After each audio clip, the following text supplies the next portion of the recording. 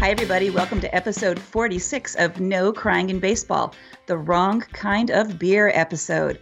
My name's Patty, and I'm not here with my friend Potty Mouth. I'm here in Albany, New York, and she's back in the studio with El Jefe. I miss you, Potty Mouth. I miss you too. It's so weird not seeing you on the other side. Even weirder is El Jefe made me sit in your seat, so it's kind of like I'm sleeping on the wrong side of the bed kind of feeling. It's weird, but it's good to hear you anyway. Likewise, that's just all wrong. We'll try to fix that next weekend. Maybe we'll all be together again, one big happy family. We better be. Although I want to give a little cheers to the other Potty Mouth. I thought she did fantastic last week. She was adorable, and she did get to use that key word. She could have gotten a few other words in there here or there, but we'll work on that, right? She said, you know what? It just didn't come up naturally. There was just no reason to swear. And I thought other people could feel that way too, but they don't. No. But I am still glad you're back, Regulation Potty Mouth. Thank you. So today we're going to talk about Players Weekend, which is happening right now. We're going to talk about how Ronald Acuna Jr. got his revenge on the Marlins. We're going to talk about some suitcase injuries, the resurgence of the Oakland A's. No one saw that coming. We're going to have another vocabulary lesson, this time about trade waivers. We're talking about the Women's World Cup happening right now and the Little League World Series also happening right now. But first, fun with Players Weekend. We talked about nicknames before. Now we're going to talk about what happens when those nicknames are the same on both teams. We had an incidence of moose-on-moose violence. That's right. My boyfriend, Mike Moustakas, hit a 2-run home run against the Pirates' Joe Moose Musgrove just the other day. Moose-on-moose violence. You heard it here first. And even what you got, Patty? I was going to say that even more confusing is the plural of moose is moose, right? So maybe there you go. There's more than one moose inherently. But only one of them is my boyfriend. And he should reign. I was surprised that there was another. I like Players Weekend too. We talked about the nickname aspect of it, which was lots of fun. But then there's the style aspect. These guys not only have their nicknames on their jerseys, but they get to wear any cleats that they want, which goes back to discussions that we've had on this podcast about regulation cleats and what that means. These cleats are styling. And it actually cements the reason why Adam Jones really should be on the Kids Fantasy Baseball Boyfriend League instead of mine, where he started, because his cleats are full of junk food. It's sort of like, I think, the kid's dream. That's pretty cool. Another impressive set of cleats belongs to, I can't believe I'm saying this. I'm saying something good about CC Sabathia. He has really cool cleats. It happens. Yeah, I mean, I do compliment his pitching under my breath quite a bit. And not only that, it turns out that he is one of only 15 African-American pitchers with over 20 wins. And they call the group the Black Aces because it's that elite, that impressive. And it includes CC and, I have to say, David Price of the Red Sox. So he's wearing cleats to commemorate that. Another one of our faves, like real faves, Smiley Lindor, your boyfriend on the Cleveland team, has a pair of cleats full of really funky colored hashtags that have a lot of meaning, including Puerto Rico Strong. And we remember his big role in the series in Puerto Rico where he hit a home run going back. He has a hashtag for Remember Parkland and End Bullying. So go Lindor. Nice boyfriend pick on your part. There's a lot more, and I'll put a link in there because the video, or not video, photo image is half of the cool thing about it. And the other cool thing to look at is their hats. They get to wear two-tone funky hats where the brim is a different color than the rest of the hat. Just something different for this weekend. I like it. And a lot of those cleats are designed by artists that work with the players. So it's not just, I'm expressing myself, but I'm allowing artists to show their stuff in a way they're getting a lot of play. They're getting a lot of coverage about, which is very cool too. Sounds good to me. So last week, we talked about Ronald Acuna Jr., who is my pal Juan Soto's biggest competition for Rookie of the Year, and how he got beamed in the elbow and how horrible it was. And there was much upheaval between the Braves, where Acuna plays, and the Marlins. Well, they played again. Acuna and his Braves played the Marlins again, and Acuna got this time it really did seem to be an accident, because who in their right mind would beam the man twice? So he hit a home run that went 435 feet in Marlins Park and took a chunk out of the wall. So he broke their park. So stop messing with Acuna because he'll get you back in a way that doesn't hurt the people, but leaves a mark. You got to admire that. Just because we do always talk about the ethics behind hitting somebody with a 90+ mile an hour baseball. Hitting a wall, much better way to resolve an argument. More news this week. Happy injury return for Aaron Sanchez, one of the starters of the Blue Jays who have been having some struggles this year. He's been out for 60 days on the DL due to a bruised finger, something serious for a pitcher. And he's finally coming out and saying why. And it harks back to my buddy, one of my fantasy baseball boyfriends from the Royals, Salvador Perez, who at the very beginning of the season, I think it was like opening day, I was all psyched about my roster. And he got hurt. He twisted his knee holding a suitcase. Well, Sanchez comes out with his own suitcase injury. He actually got his finger stuck in his suitcase and something happened and it twisted and he was bruised and he was in denial, which I can relate to. I know that feeling when you don't really want to be injured. He went out, he pitched that day, and then he was on the DL for 60 days. So I think the moral of the story is during the baseball season, just have somebody else handle the baggage, right? They got to have people for that.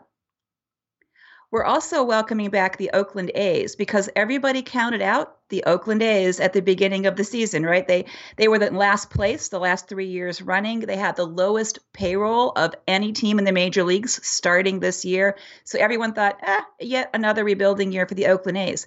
Well, they are giving the Houston Astros a run for their money. And so much so that just this week, both 538 and Sports Illustrated did features on them. It's like, what is happening? How are they coming back like this? The last time the A's made so much news were in the Moneyball years. And this is so much not the Moneyball stuff anymore because now everyone uses the same kind of on-base percentage. The things they were doing that were unusual then are not unusual now. Everybody does it. So what are they doing different now that is causing this resurgence? Well, number one, Chris Davis is currently the MLB home run leader, hanging on by a thread, but he is. And that kind of came out of nowhere too, because he wasn't doing so well at the beginning of the year. And then boom, boom, boom, he is back. He's on top. But the interesting thing that the A's are doing, it's not about the individual so much as it is about how the team is working together. They play differently at home than they do on the road. They lead the major leagues with on the road home runs, right? So they're all working on, the launch angle, all of that everybody is, but everybody's doing it and they sort of customize it to the ballparks that they're in. Their pitchers are able to get the opposing team to hit a lot more ground balls. They're not necessarily going for the strikeout. They're going for these ground balls. So their really good infield defense can play and get the outs, right? They're not going for the strikeouts and the home runs. They're going for some small ball defense, which is pretty cool. And they are hitting more fly balls than anybody else. So they're inciting more ground balls and they're hitting more fly balls. So they're kind of on top on both ends of the spectrum there. And their relief pitching is kind of fantastic right now. Other than Manaea, they don't really have any starters. Their starters are kind of coming and going, right? Because of injuries and all of this, they don't have the big names. But their relief pitching has been spot on, especially Blake Trinan. He's been a terrific closer for them. So all of a sudden, the A's coming from the basement to pretty clever. They're breathing down the necks of the Houston Astros. So I'm curious to see what's going to happen there. We're going to post links to both the 538 and the Sports Illustrated article because they're really pretty interesting to say, here's where they're coming from and watch out. Let's see how far they can go. Yeah, and that home run stuff, I mean, it was JD Martinez who's been on top for a long time. And everybody's been talking about him going for the Triple Crown and maybe Mookie Betts being in his way with batting average. And here comes Chris Davis booting him out of the home run leader. So this is going to make JD Martinez work just a little bit harder. And speaking of working just a little bit harder, we're willing to do that. Can't get enough of us. If you want to hear us more, you can become a Patreon member. And that costs as little as $1 a month, like $0.25 an episode. And that gets you access to more of us. Special content, full-length interviews, and other stuff. I don't know, to be announced. You could even hear your name in a future episode. Just go to patreon.com/nocryingandbball. That's patreon.com/nocryingandbball, and you can become a supporter today. You'll find everything you need there to support NCIB. Thank you so much. There have been a lot of trades in the headlines, and we're going to talk about how these trades are working in just a minute. I want to talk about one trade in particular, and then we're going to talk about trades in general and some vocabulary words about trade waivers. But first, you may have heard that the Chicago Cubs picked up Daniel Murphy from the Nationals, which I thought I was going to be sad about, but I'm kind of okay with because he hasn't been able to turn a double play in a couple weeks and it's been making me sad. Interesting thing that happened, along with Murphy's bat and his offense, the Cubs also got his history of homophobia. And the Cubs fans are not having any of it. So we talked about this before, that years ago he made some remarks based in his Christian faith, love the sinner, hate the sin stuff, and I don't agree with Billy Beane's lifestyle and all of this, but we're friends now, so it's okay. Well, it's not okay to a lot of people. And a lot of Chicago Cubs fans are saying, hey, what the hell? We can't have this guy. How can we root for you when you're supporting, you're bringing this guy on because he's got a bat, but look at how he talks, look at how he's behaved. We know it's a long time ago, but he hasn't really apologized since. So he's been called on the carpet, and he was asked in an interview, what do you say to these communities who don't want to root for the Cubs because you're a member of the team now? And he said, well, oh dear, I hope they would root for the Cubs. Said, wow, he said, oh dear. He didn't say, I'm sorry. Let me take this opportunity to apologize for my words. He didn't do that. So this is going to follow him. This is 3 years ago now, and it's still following him. And I got to say, I'm kind of okay with that, until he kind of fixes what's wrong instead of avoiding it. I'm okay that it gets brought up over and over again, no matter where he goes. Yeah, and I'm kind of okay that he's not on our Nationals now, to not feel that sort of tension of rooting for a team with that kind of stain on it. I know there's the Trey Turner thing, but it's different because Turner did acknowledge it directly, what the issue was, and promised to make changes. Whereas, as you said, Murphy's just skirting it, right? He's not answering questions, and he continues to show that he still stands by his past words. He does. And the Cubs said, oh, well, we talked to Billy Beane, and Billy Beane said it was a good idea. I said, well, yeah, it's a good idea because you need his batting average, but it's not a good idea in our souls. Let's talk about trades on a wider level right now. So we have the non-waiver deadline at the end of July.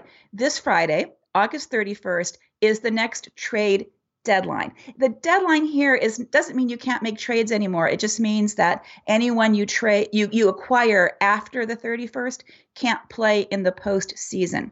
Now, the first thing about this I want to tell you is don't panic. When you see your favorite players have been placed on revocable waivers, do not panic. This is what happens in August. Teams put a whole bunch of their lineup out for waivers just to test the waters. It doesn't mean they really want to trade this guy. When you put somebody on waivers, the other teams have an opportunity to claim them, and it starts in reverse order. So if you're a National League team and you put somebody out for waivers, the National League team with the worst record gets the first chance to claim that player, and it goes up and up and up till you get to the number one team in the National League, and then it starts again in the basement of the American League and back up. So all of those teams in order get a chance to claim somebody on waivers, and the first time somebody claims them, one of three things needs to happen in 48 hours.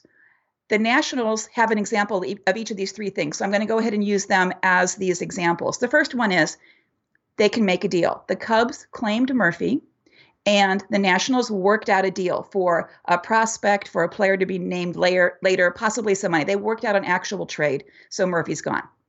The second thing you can choose to do in 48 hours is give up a player and their salary for no return. That's what they did with Matt Adams. That's the one I'm sorry about. And he went to the Cardinals. So the Cardinals picked him up, but also picked up all the salary that is due him. So the Nationals, who are kind of throwing in the towel, got to say it, can free up some salary money for yet more rebuilding. All right. So they made a deal for Murph.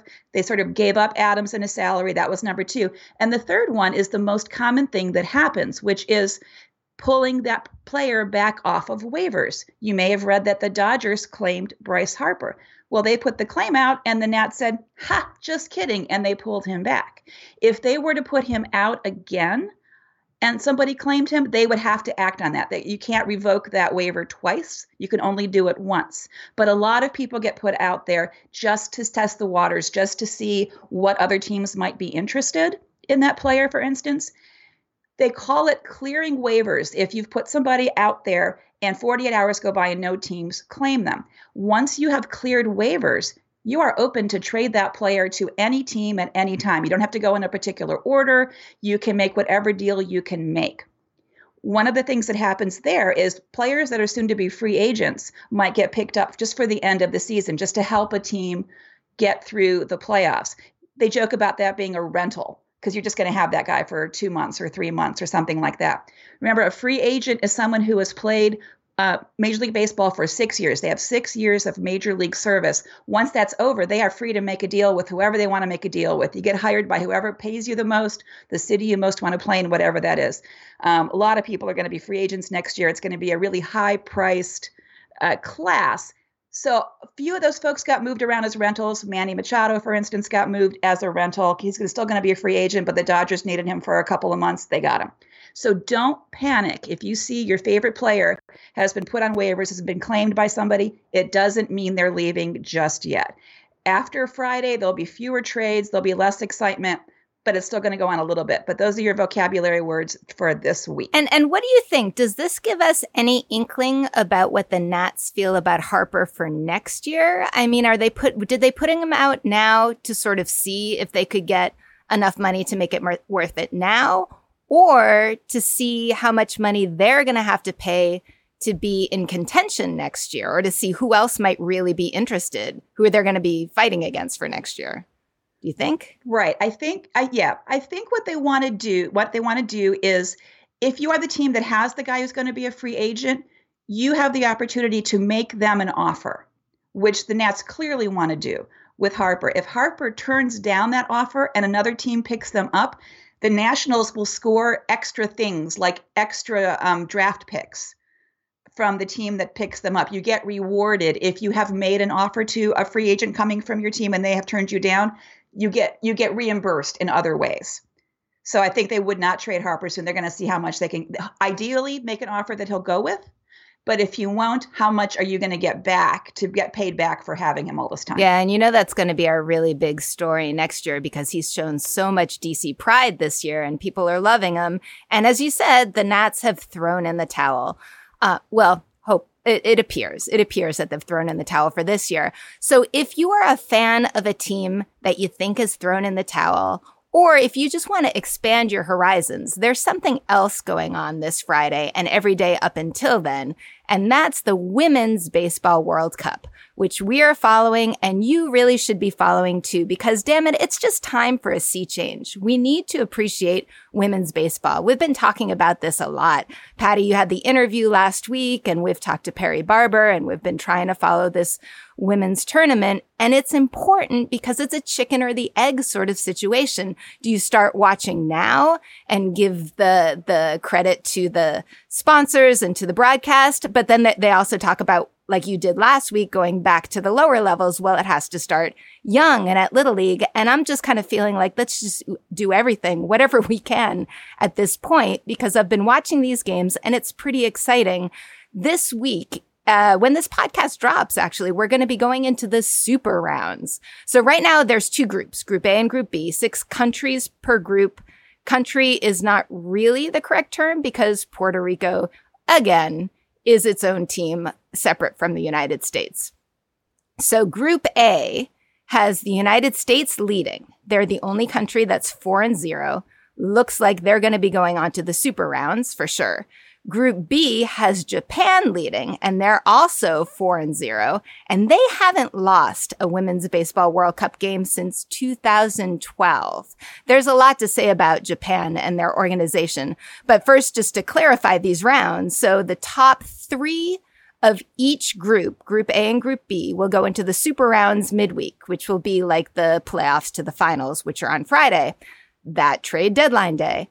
The other teams who place 4, 5, and 6 get to go into consolation rounds so that they're still playing and that there's still different seeds, really, for what happens for next year. So we've been talking about how Japan has been seeded first and Canada second and US third at this point. which is pretty impressive for a team that hasn't really played together. And actually, the U.S. pitching coach says, considering that we're a team whose players see each other only at the trial, that's those tryouts that we talked about in June, and then for 1 week of practice before the tournament, damn it, they're doing pretty well. Whereas in Japan, they have a Japan Women's Baseball League. It's only 4 teams. But it's something. I mean, they're playing. They have teams that play through a season. They have an organizational structure. They even have corporate sponsors. They even have fans. So I think we should be able to do this here. They've only been doing that since 2009. That's all fairly recent stuff. We now have the Baseball for All tournament, which just happened with the Little League level of girls players.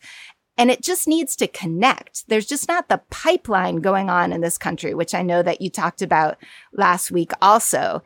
If you want to see the Women's Baseball World Cup, you can go to YouTube. It is streaming there every game. You can go to the WBSC.org website to get a link if you want.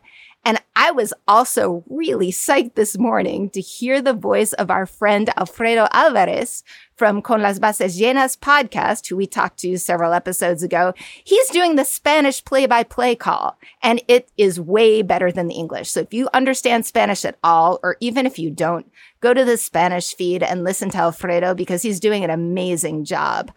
The games have been competitive, some of them, and some of them not so much. There have been some squeakers. There was this awesome defensive game between the U.S. and Venezuela, I think yesterday, where the U.S. won 3-1. Canada and Japan, ranked number 1 and 2, went 1 and 2. Canada won to Japan 2. But there have also been these blowouts. The U.S., Puerto Rico, U.S. 14-0. Australia over Hong Kong, 24-2. And so in the back of your mind, when you hear a score like 24-2, you think mercy rule, please. And the answer is yes. Yes. They're paying attention to pace of play. There is a mercy rule. If you're leading by more than 10 runs after 5 innings, that's it. There's also a pitching rule. Pitchers have 12 seconds to deliver the pitch. You get 3 mound visits for free without changing a pitcher. So they're trying to work on the pace of play here. But it is exciting. Check it out. We have a player to watch on the U.S. team. Her name is Megan Baltzel, and she has had 10 at-bats, and she still has an average of 700. She has hit the only home run in the tournament so far.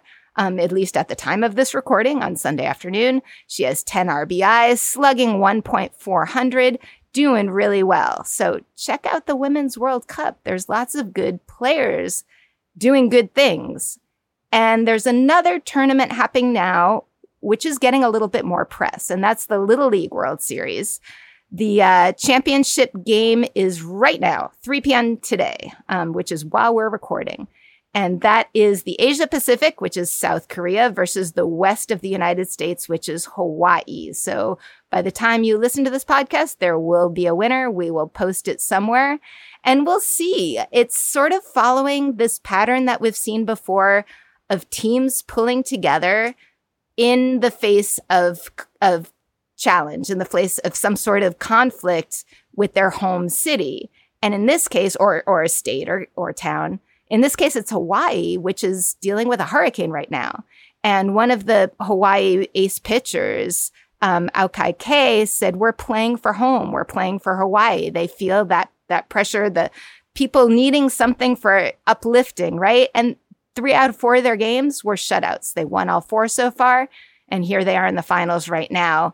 Another team that did well, didn't make it quite to the finals, but they won the first 3 and then lost against Japan, who lost against South Korea, who's on the other side of finals. That team is Puerto Rico. Again, a year later, still dealing with the ramifications of their hurricane. And these little kids bleached their hair just like the Puerto Rico team from the World Baseball Classic. And they're Los Little Rubios. So they did really well also supporting their home. These games have been on anything called ESPN, ESPN Plus, ESPN, ESPN2, ABC.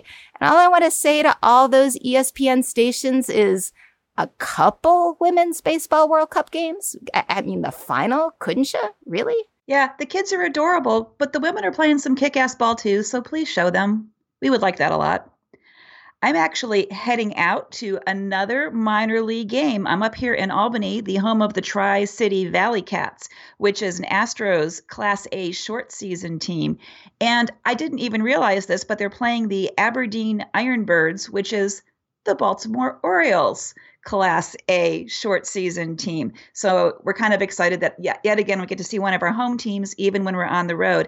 But the cool thing about the Valley Cats, other than they had Seth Beer. Remember we talked about Seth Beer, the draft choice who was going to get the name Beer on the back of the jerseys. He was there for about a month, but he's already moved up the ladder. So I can't get a Beer shirt with Valley Cats on the front. But our friends Jose Altuve and George Springer and Dallas Keuchel all came from the Valley Cats. So I have a feeling I may be seeing somebody this afternoon that we're going to be seeing play professionally not too long from now.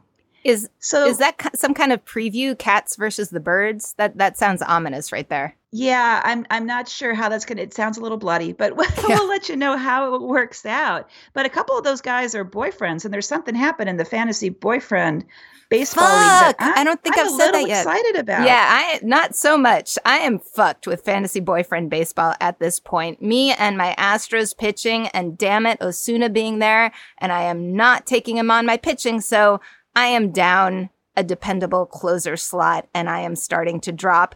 I dropped down past you this week, but somehow managed to tie it back up. We're still at second. Deborah in our fantasy boyfriend baseball league is number 1, but you and I are now neck and neck, and then you're after that again. So you're sort of double up there. My second team is absolutely lost, but it just sort of goes to hit home that shit happens during the season to your players, and not much you can do. That a manager's job is not easy, and neither is the front office's job. And we're kind of doing both of those things with our fantasy teams.